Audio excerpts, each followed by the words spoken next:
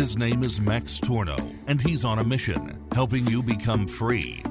Welcome to another episode of the Coaching Business Podcast with Max Tornow and Nikita Gunkovich. Our education system has failed us. We've been brought up to be mindless workers in big corporations. We've been taught to comply. We've been taught to be average. And slowly but steadily, we've given up on the idea of being truly free. But what if there was more to life than a dead-end job, tiring morning commutes, and an unfair boss? Max and Nikita show you how you can break free from the 9-to-5 rat race and build your own successful online business as a coach, service provider, or freelancer. So if you like the idea of being your own boss, free to travel the world, and wealthy enough to do as you please, then pay attention now. Let's get started. And we are back. The person in front of me is Nikita Gunkovich. And the person in front of me is Max Tornow. There you go. We're finally again in the same room. Absolutely fantastic. Lots of traveling in the last couple months. Oh, yeah. Who would have thought? 2020, huh? I actually ended up traveling much more than some other years. Yeah. Same for you. Yeah. Nikita came back from the Maldives? Maldives, exactly. Beautiful. And hey, I want to ask Nikita, what's your mindset secrets? The secret? Yeah, what is, okay, from the Nikita that you were in, I don't know, high school to the Nikita that was literally swimming with the turtles in the Maldives, I saw it on your stories. What's different? Yeah, probably what's different is probably the one thing that I call is zooming out, right? Or just look at your life from a bigger picture and just realize, okay, these little problems that you have, they are basically almost not real. It's more like a challenge. Yeah. And with that, you get a lot of positivity in your life, a lot of good vibes in your life. And that's, I guess, the biggest secret, I guess, with just realizing, hey, everything you can have, you will have. It's just about you getting it, pretty much. I love it. You know, there used to be this concept that I taught in my first business, the dating advice business, that was called borrow the abundance from the future or from your future self. It was exactly the same because there would be a lot of guys, because we always talk about, like, look, you got to come from an abundant mindset.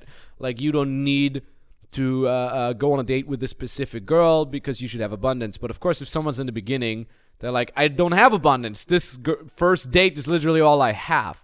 So we always say, okay, 2 years from now, if you continue on your journey, you're probably going to have more dates. So does this one date then really matter? So you basically borrowed the abundance from the future. Nice. That's exactly it, yeah. Exactly what you just said. Everything you can have, you will have, I think you said, right? Yeah. If you really work hard on it. Yeah. So, yeah, love it. Perfect. What do you think? What is your secret sauce? Man, secret sauce, man. Well, the secret sauce is definitely soy sauce. I put that on every single meal. You should ask my girlfriend. She gets disgusted by my eating habits. Sometimes I just toast bread, toast in a toaster, pour some soy sauce over it, and voila. No cheese? No. Because what am I going to do with cheese? my passion is cheese. Yeah, what was that cheese you ordered earlier today at the meeting? Gruyere. Gruyere. Hey, if you're a client and you've made a close because of Nikita's expertise, send him a pack of Gruyere. Oh, I'll be happy. We're gonna ask him for his address. You can send him a pack of Gruyere cheese. Look, a lot of things is I'll tell you what I learned recently in 2020 because, as you know, it's going down. A lot of bad things. We're sitting here by the time of the recording. The Parliament just got, the Capitol? The Capitol just got stormed by a guy with a beaver, with two dead beavers on his head. Like what the hell is going on? And my credo that I've really started establishing more and more in my brain was stay cool. Stay cool, but don't be stupid. That's a big lesson. And I literally, it was some evening a couple of weeks ago, I just had this epiphany, like, Max, stay cool, but don't be stupid. Meaning, on one hand, no matter what happens out there in the world, no matter what worries you, stay cool with it, stay level-headed, literally stay calm. But at the same time, don't be stupid. Like, don't do things that could have bad effects. So you could say, like, okay, let's say you're right now, financial crisis is coming. There's going to be a very, very big inflation. The dollar is most likely going to be losing a lot of its value. It already lost its value, especially compared to the euro, but who knows about the euro? Anyways, maybe let's say you're in financial troubles or you're making less money than you made before due to the crisis. Does that mean you should freak out and run in circles and panic? No, stay cool. But does that mean you should throw extravagant parties or buy a car? No. Don't be stupid, but stay cool. And the other thing I think I do a lot is because everybody talks a lot about positivity and things like that. Like, yeah, positivity, but also back it up with hard work. And this is something I've always done, especially when I fail to stay cool. I just work. I always overcompensate with it with work. And that's a good coping mechanism. It might not be the healthiest coping mechanism, psychologically speaking, but it is definitely the most productive coping mechanism, because what do other people do like when they cope? What are things that people do when they have to cope?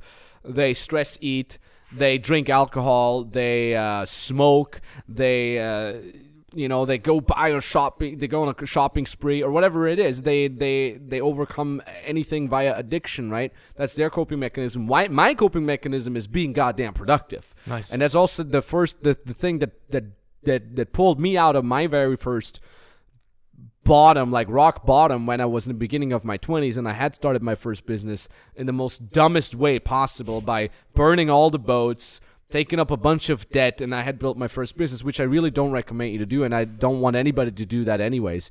So don't do any of these things. But when I was at rock bottom, that's what helped me stay sane. Every time I was scared, every time I would wake up, be sweaty, I would just work.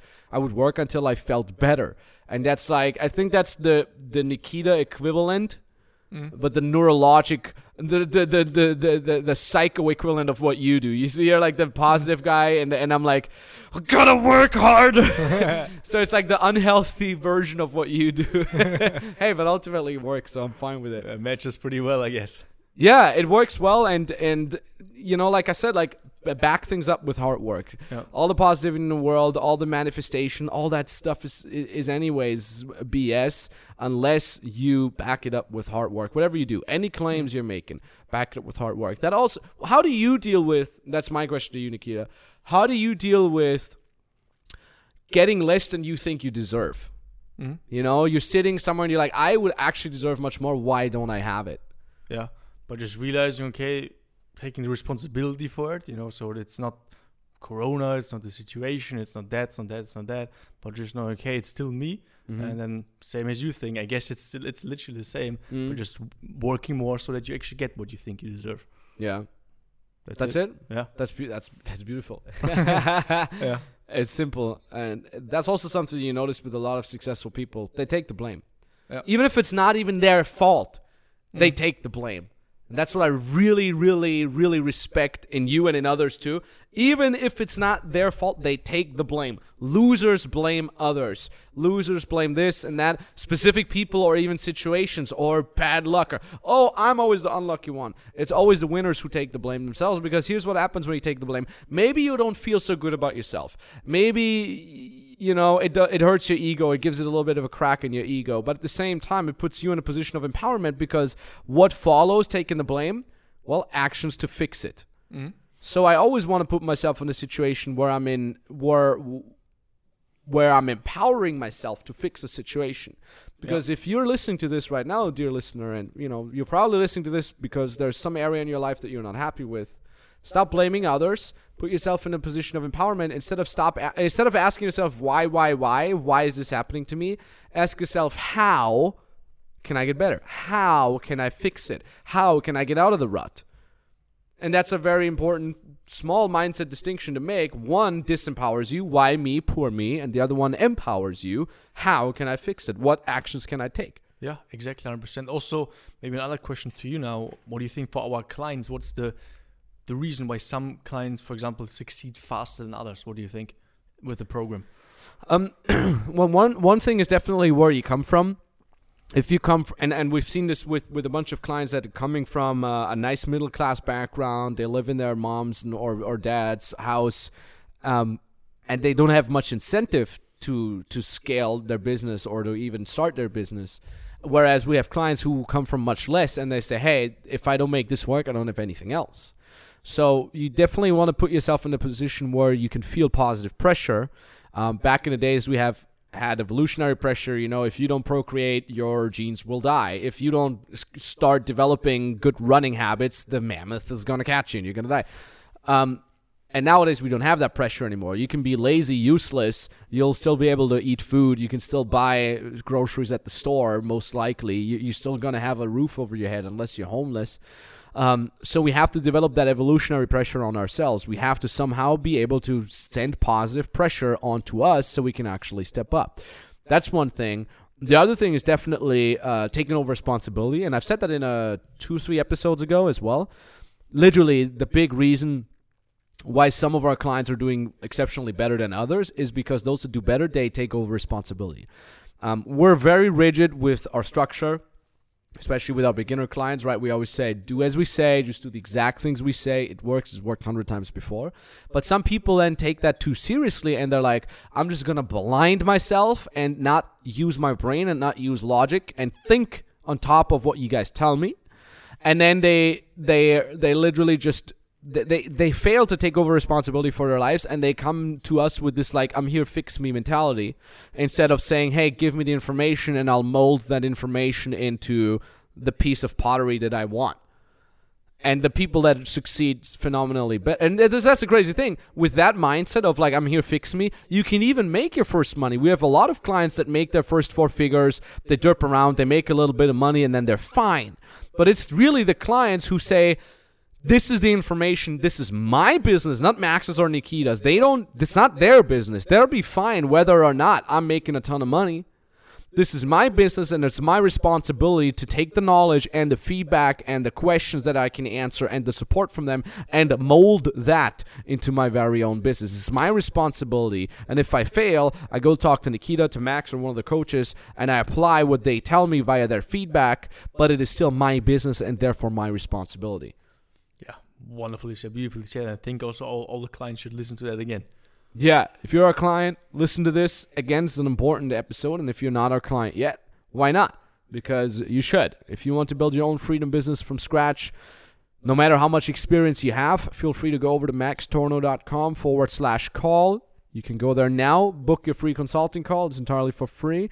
You can get on the phone with Nikita or with me or with an expert from our team. We'll look at your situation and we'll tell you the exact steps you need to take in your specific situation, customized, in order to build your own freedom business from scratch, get started, and develop a habit of being free like so many of our clients. maxtornow.com/call. Thank you very much for listening. Nikita, thank you much for being here. All the best and talk soon. Talk soon. As always, thanks for listening to today's episode of the Coaching Business Podcast. Remember, having listened to this episode does nothing unless you actually execute. Nothing in this world happens without you doing. So when you're ready to say yes to freedom and yes to becoming your own boss, then go to maxtornow.com/call and apply for your free consultation call with Max or an expert from his team.